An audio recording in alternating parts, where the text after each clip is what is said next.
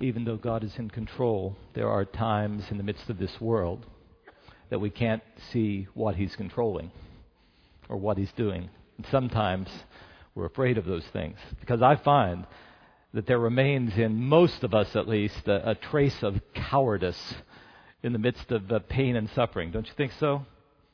It used to come out in me when I knew I had to go see the dentist. It doesn't anymore. I have a great dentist. He goes to this church, so I have to tell you that. It used to be that every time I felt a little bit of pain, I avoided it. I denied it. I said, it's nothing, until it was too late. Because, as people say, if you wait till you feel the pain, you've waited too long. I think the place where most of us try to deny or ignore the pain that is a part of this world is when we have to face death. Because death takes away what most people in this world are living for. Living for their careers, their looks, their health, their pleasure. And when death is on the horizon, it takes all of that away. So there is a lot of, for some anxiety, but for many people just denial. Just live their whole lives knowing it's coming, but not thinking about it. Everybody but followers of Jesus. That's what 1 Peter says. We believe something's happened in this world that shows that God is in control, even of death. We have a living hope because of a resurrected Christ. Now, it's interesting when I say that to you, because you know that followers of Jesus, we have gotten a rap for a long time. It still is a big part of our world, that we are people who don't look realities in the face. We just kind of look to the future. We don't even think about what's happening in this world. We don't want to make a difference in this world because it isn't going to last anyway. You know that Karl Marx said that, don't you? Karl Marx would say that religion is the opiate for the people. And he was talking about preachers like me. He was writing to a place that was mostly Christian. People like me he would say, you tell people so much about the future and the by and by that people are anesthetized. They are numbed to any of the evil and injustices of this world, and they don't make any difference. They ignore reality. That's what Marx said. Sigmund Freud, coming also out of German-speaking Europe, my own heritage, also said the same thing. He did it in a different way. He said when children are little children and they have difficulties, they try to run away from those difficulties by running to their parents. He said as you and I get older, we're too embarrassed to run to our parents, but we create, he says, some sort of a spiritualized parent, a heavenly father, and we run there without facing reality. Now, even though I think most people here in Southern California haven't read either Marx or Freud, still their way of thinking has filtered down. And even though we're open to spirituality, many people think about us as gatherers in the name of Jesus, as people who won't look at the realities of this world, the injustices and evils of this world head on. Now, this may not surprise you, but I don't agree with them. Just may not surprise you. What I say about people who say that is, you haven't read the basic documents. If you read the Bible, especially what we've been reading here at Lake Avenue Church throughout the summer, 1 Peter, you will see that even the Bible, though the Bible does talk about the day that we will see that God is in control, that there is more to this world than what we see now, and there is a life beyond this life. Even though it does say that, it tells us that when we face trials in this world, we don't have to run from them. Far from it. The Bible says that we bring Christ into our lives, the resurrected Christ, and then He sends us into this world to live His way, so that people should see us in the midst of this difficult world, and in seeing us should increasingly see what God is like, the eternal God. That's what we've been studying throughout Peter, in case you haven't been noticing it. He sends us into our communities. And even if you have a political world that might define certain institutions in ways different from the Scriptures, we don't panic, because God is in control. And He sends us into the workplace. And even though it's a tough workplace, those that we work for should know in the midst of that place that they have in a follower of Jesus somebody who's going to give them a day's work for a good day's pay. That's what they should know about us, even if we're mocked because we become Christians. We should go back into our families and be faithful husbands and wives, faithful parents. We are sent back into the world. And Peter says, sometimes when you bear the name of Christ and they know you're a follower of Jesus and you live God's way, even though you do what is right, you're going to face difficulties. Simmering under all of 1 Peter is that as we are sent back into the world, facing the realities of this world, living for Christ in this world, that sometimes that very acknowledgement that we bear the name of Jesus will bring difficulties with it. Now, every verse of 1 Peter has simmering under it that message, because he was writing to people in the first century living in what's now Turkey who had become followers of Jesus, and their family said, what kind of sect have you gotten into? And the workplace said, what is this weird group following this Jewish Messiah? And even in the political arena, they were being oppressed. So it's simmering under every word of 1 Peter. But there are two places in 1 Peter where Peter takes up this matter of trials and difficulties head on, and specifically. The first place is in the very beginning. I don't know if you remember it. Chapter 1, verses 6 and 7. Let me show it to you again. He would start by saying, listen, for a little while, you will have to suffer grief in all kinds of trials. You need to know that these trials have come so that your faith, of greater worth even than gold, and notice this phrase, which perishes even though refined by fire. Notice, that's how he begins. That your faith may be proved genuine. Now here, as we come near the end of 1 Peter, and I can hardly believe, I don't know what I'm going to preach about when 1 Peter is over. But he takes up the same topic specifically. He says, okay, let's get back to that, and uses very similar words in verse 12. Dear friends, he says, do not be surprised at and the real word is fiery ordeal. Uses that notion of fire again. That has come on you, once again, to test you, as though something strange were happening to you. Now, in the text that we come to today, 1 Peter 4, 12 through 19, so much of what he does in the middle of this text is summarize what I've talked about all through this series. So what I've chosen to do in the few moments that I have is to focus on that first verse and then the last one, because they're the keys. And it's so simple as he talks to us about going through trials. First of all, what he talks about is what they are, what trials are in the perspective of God. Because I've found that half the battle in dealing with difficulties is understanding what God is trying to do. Number two, what trials do in our lives. And then number three, just the word at the very end about how we're supposed to respond to trials. So it's pretty simple, isn't it? What they are, what they do, and then third, how we're to live when they come. So what are trials in the perspective of God? Chapter 1, verse 7, chapter 4, verse 12 uses one word for the way you and I view the difficulties we go through, and it is the word fire. Trials that come, the Greek word pour, trials that come are like fire. Fire that come, and in both of those verses too, for a purpose, to approve or to test. That's how we view it. Trials are fire that test or approve something. Trials is fire. It's not the destructive nature of fire that he talks about, but the positive nature of fire. The metaphor that he uses is of a rock that a goldsmith, because in verse 7 he speaks specifically about someone who has gold, a goldsmith or a silversmith has, and when he gets that rock, it's a mixture of both of the genuine metal of gold as well as something that isn't gold. It's dross. So the goldsmith wants to get gold out of that rock. How's he going to do it? And the answer is fire, heat. The heat is something that the gold can hold up to, and the dross is incinerated by it. So a good goldsmith, in wanting to have pure gold, uses fire to bring it about. How long, you ask? And so many times you perhaps heard this. The goldsmith says, I apply the fire until I can look at the gold and see the reflection of my face in it. Hold on to that for a minute. So it's fire that proves or tests. It's going to show that something is genuine, and what is real and what is not. Teachers who are here, it's like what we try to do in a classroom. We give a test to find out whether our students have really, genuinely gotten the things that we want them to get.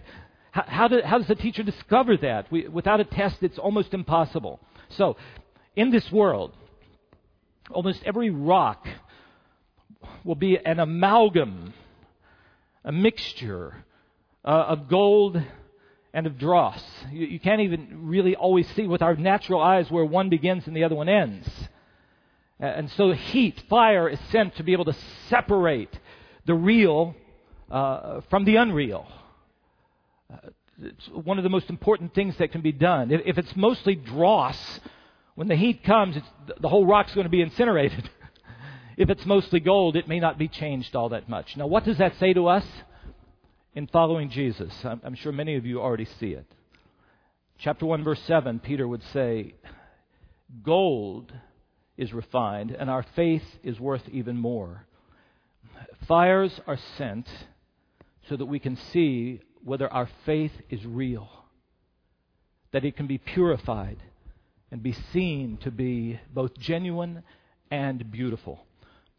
I think I wrote this for you. What the Bible is saying is something that most of us who go to church often don't want to acknowledge, but we all know it's true. That even after we come to Jesus, we still have within us this mixture, this amalgam of trusting Jesus on the other one side and trusting in other things on the other. Anybody want to acknowledge that? We start out, especially when we give our lives to Christ, as this amalgam of godly commitments. I want to live for God, but also worldly affections. Sometimes we can't even quite sort them out. God has promised, though. You see it throughout the New Testament. God has promised that He's going to do something great in each one of us. He is going to do a work so that, as Colossians 1:28 says, someday you and I are going to become complete in Christ. And Romans 8 says we're going to be conformed to the image of Jesus. How is that going to happen? Well, we need some fire to come into our lives to make us refined and pure. And how long will God allow them to come? Until He can see the reflection of His face in us.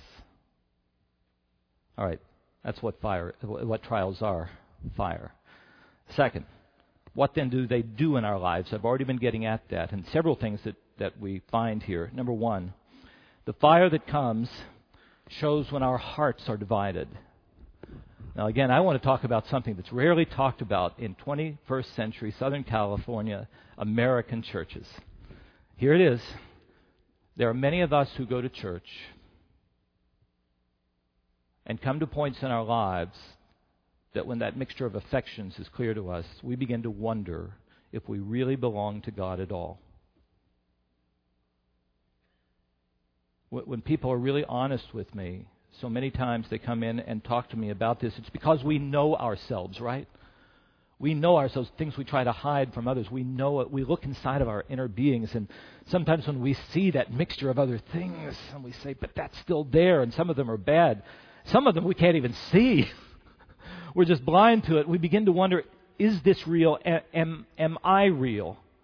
Pastor Tim Keller talks about this so often, and he said in one point, you cannot refine metal without heat, and you cannot have an undivided faith in God without trials. Do you agree with him?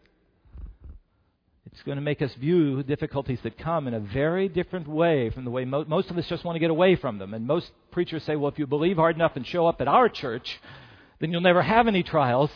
And the Bible says, wait a minute, God has something good He wants to do through them. I will contend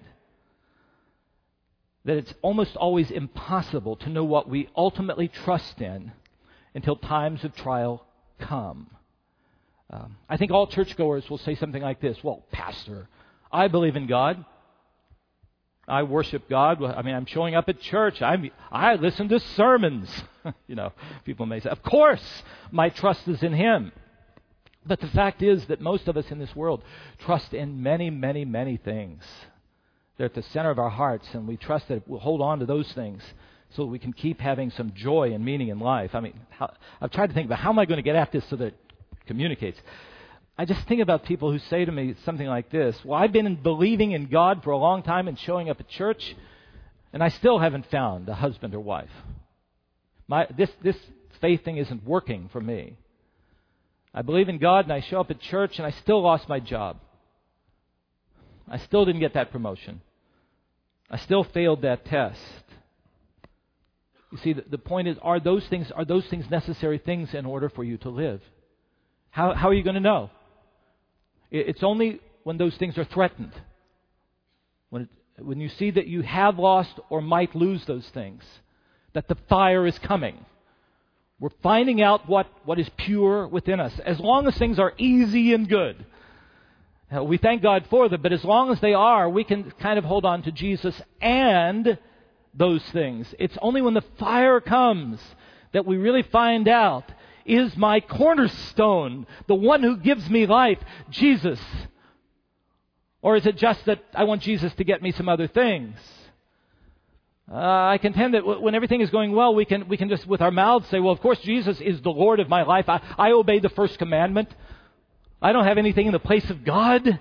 God alone is my God. And in good times, we can almost fool ourselves into thinking that that's true. But we don't even know how much some other allegiances just grab hold of our hearts. We have this amalgam in us. And when the fire comes and those things are threatened, then we will know. I've thought about it this way, that a fire is any situation in which trusting God, living for God first, is likely to cost us something that is very, very dear to us. When the trial comes, I find God often saying something to me like this. See if you've ever sensed this. Now, Greg, we're going to find out if you really trust me and find me to be the sufficient one, and whether you are here to serve me or whether you claim to believe in me to get me to serve you. You ever sense that?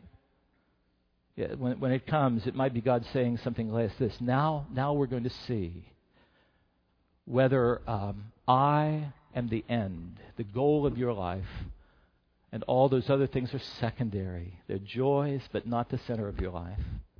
Or whether those things are the end and the goals of your life.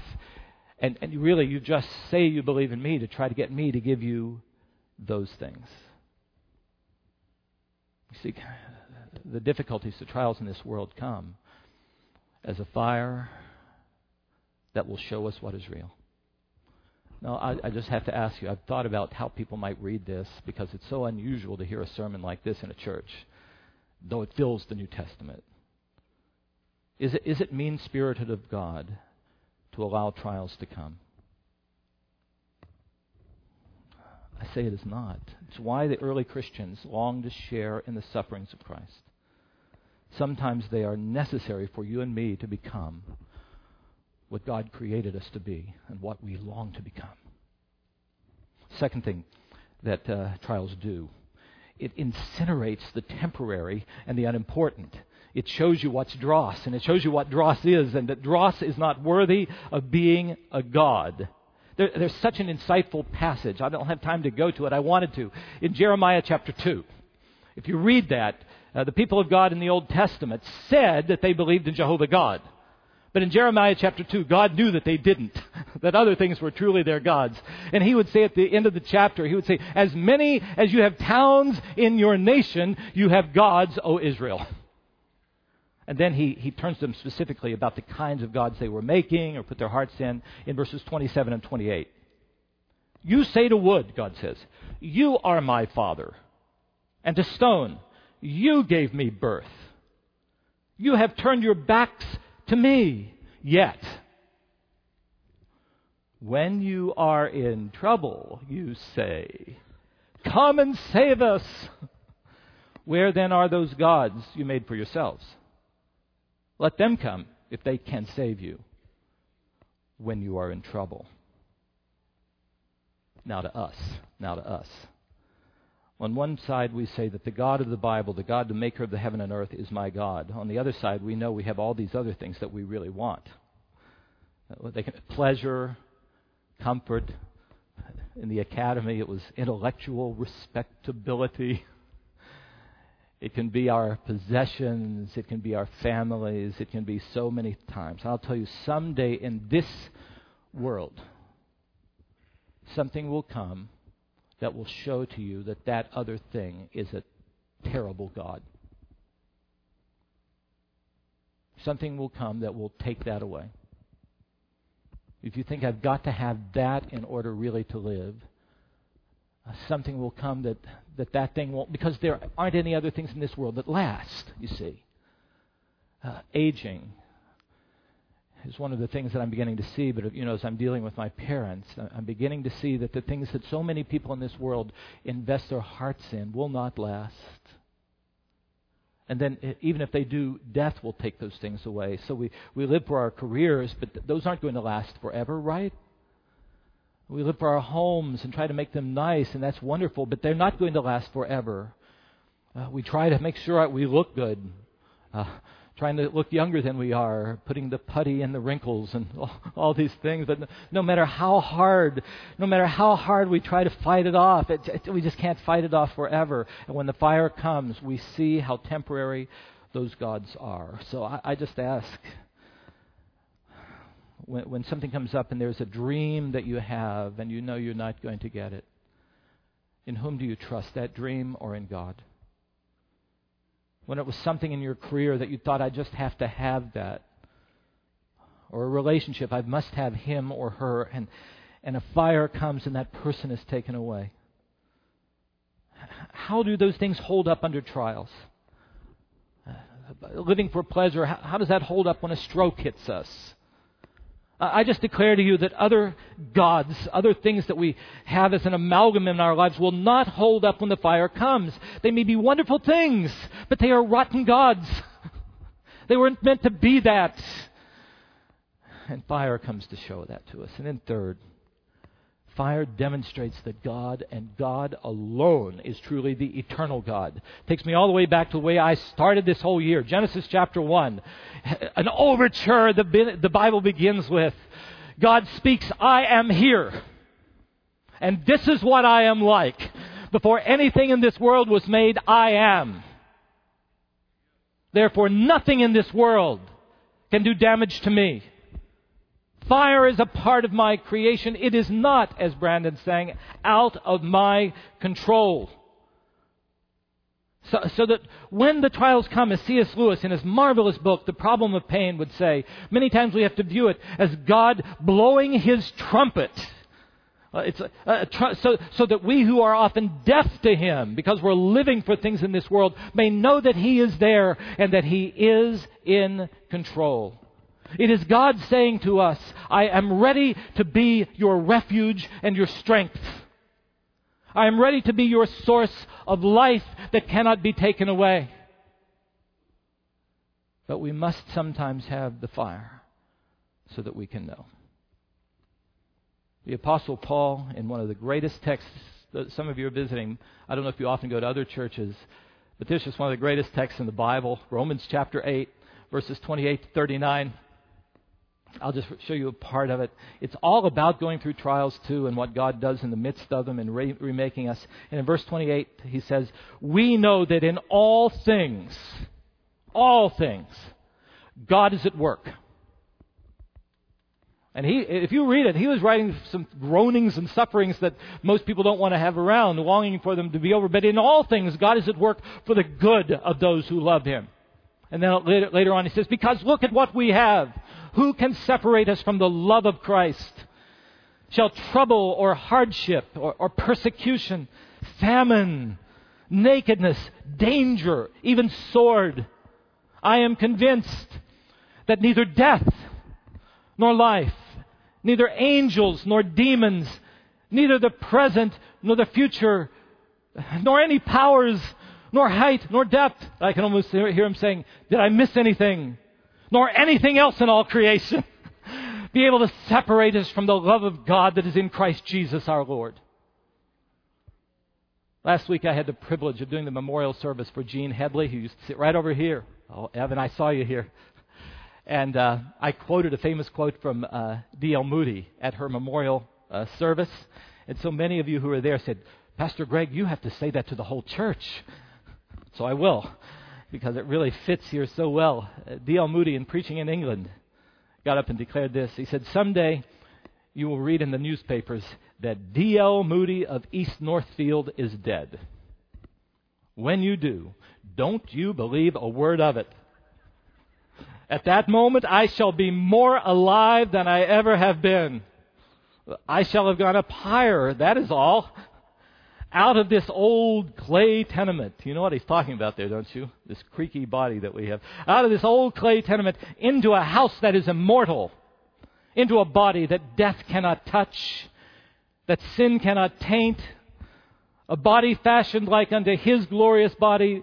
For I was born of the flesh in 1837, but I was born of the Spirit in 1856. That which is born of the flesh will die. That which is born of the Spirit will live forever.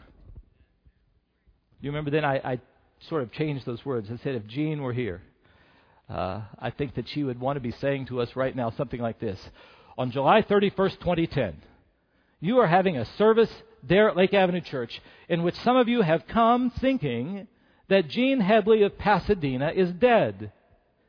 If you hear that, don't you believe a word of it. For at this moment, I am more alive than I ever have been. See, what we saw in those later years, and I've only been here these 3 years, you know, was the reality of how the fires of this world, especially aging, had done so many things to Jean as she would go through and just tell me how much she loved these sermons on the living hope. But she went slower almost each time. So we saw that those things are real, but we saw what was happening in her. Her faith in Jesus was being more and more refined. And the beauty was becoming more and more enhanced. And it was beautiful, wasn't it? It was beautiful. See, fire under the control of a loving and merciful God is a mercy that brings about a lasting beauty. That when people see it, they should see the reflection of God in us. So we've thought about what trials are, and we've thought about what they do. Just a word at the very end about when they come, what Peter says we should do to respond to them. Look at verse 12 and 19 once again. He starts, here's where you begin. Do not be surprised at the fiery ordeal that has come on you to test you as though something strange were happening to you. And then down in verse 19. Those who suffer according to God's will should, 1, commit themselves to their faithful Creator, and 2, we should continue to live in this world, facing the realities of this world, but continue to do good. So, just 3 so practical 3 statements of when the fires come, what we should do. Number 1, don't be surprised.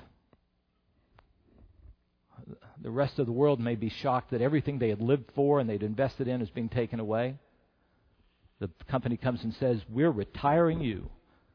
We shouldn't be surprised when that happened. It comes to everyone.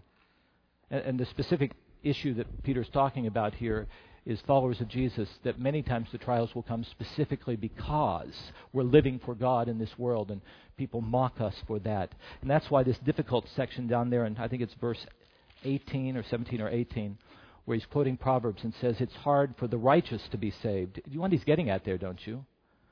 That trials come to refine. That's hard, but God will do it. So when the trials come, we shouldn't be surprised, especially because we know the life of Jesus, and which he's pointed to throughout the entire book of 1 Peter. That Jesus came and he didn't have a place to put his head.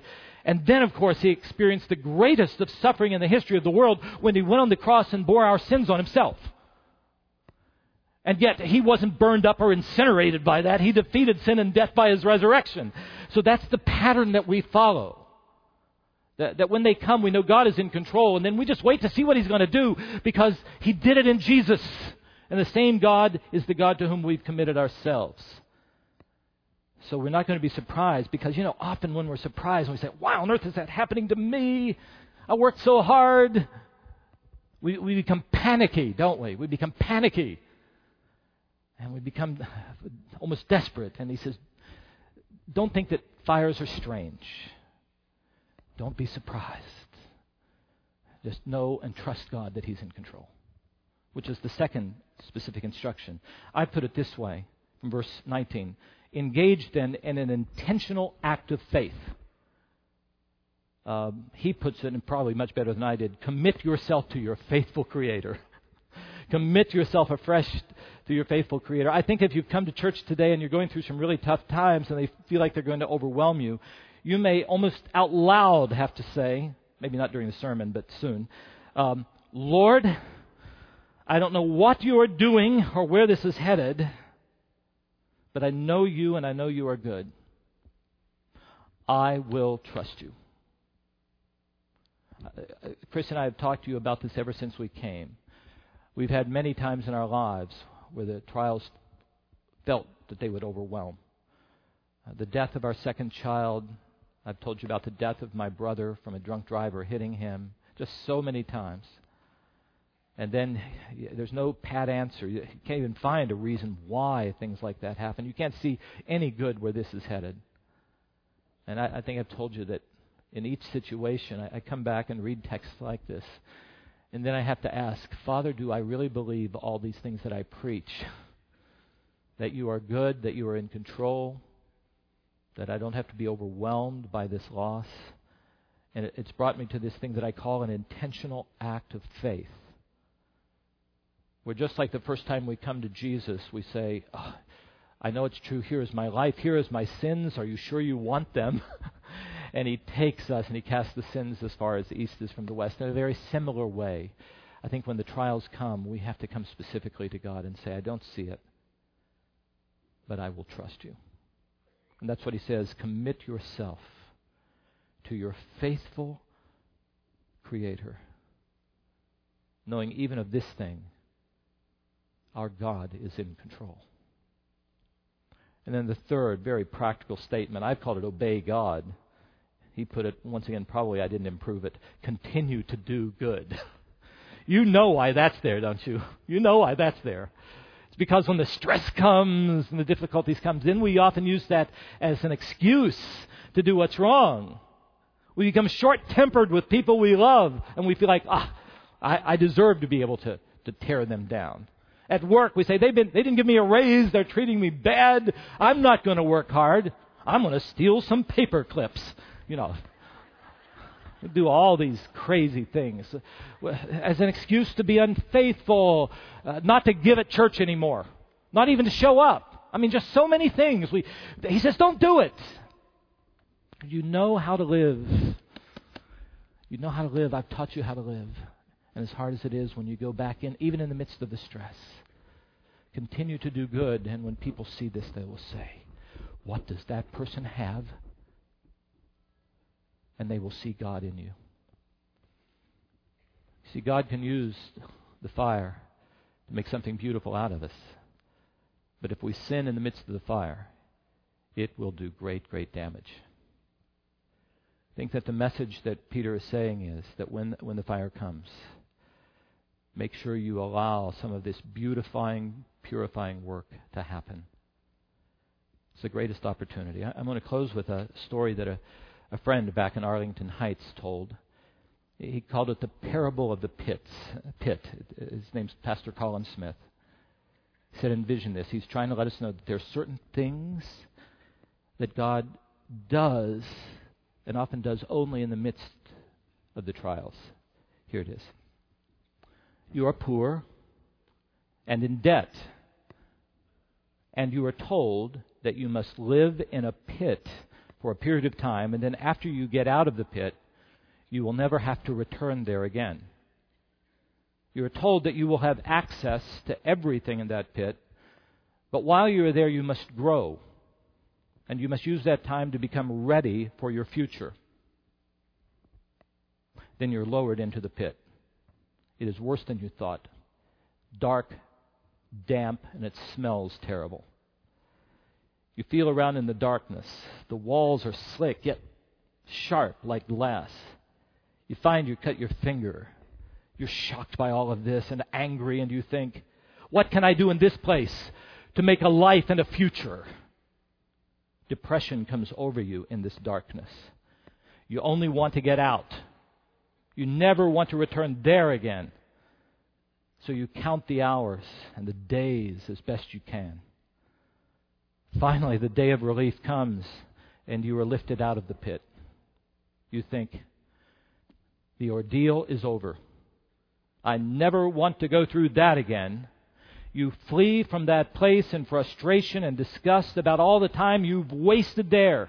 But then, as you look back on the path, you stop and stare at a sign. And then you are shocked. You cannot believe what you are reading. You discover that you have just spent all of your time in a diamond mine.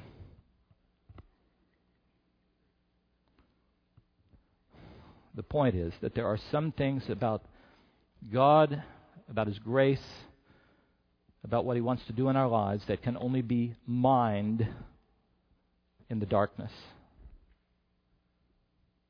The point is that God's gems are so often to be found in unexpected places and unexpected times, even fiery ordeals. So I want to say to you, if in these days you are going through a time of darkness, what Peter calls a fiery trial, do not come out of this time with your hands empty.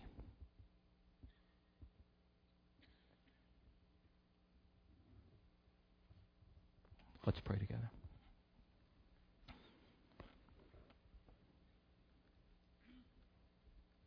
Our Father, with so many people in the church as are here today, I don't know how this word speaks to them. There's some perhaps who have never come to know you as their faithful Creator. May they see that you alone can explain the kind of world that we are in, the kinds of things that we experience, and teach us how to look at them head on and live lives of confidence and peace in the midst of them.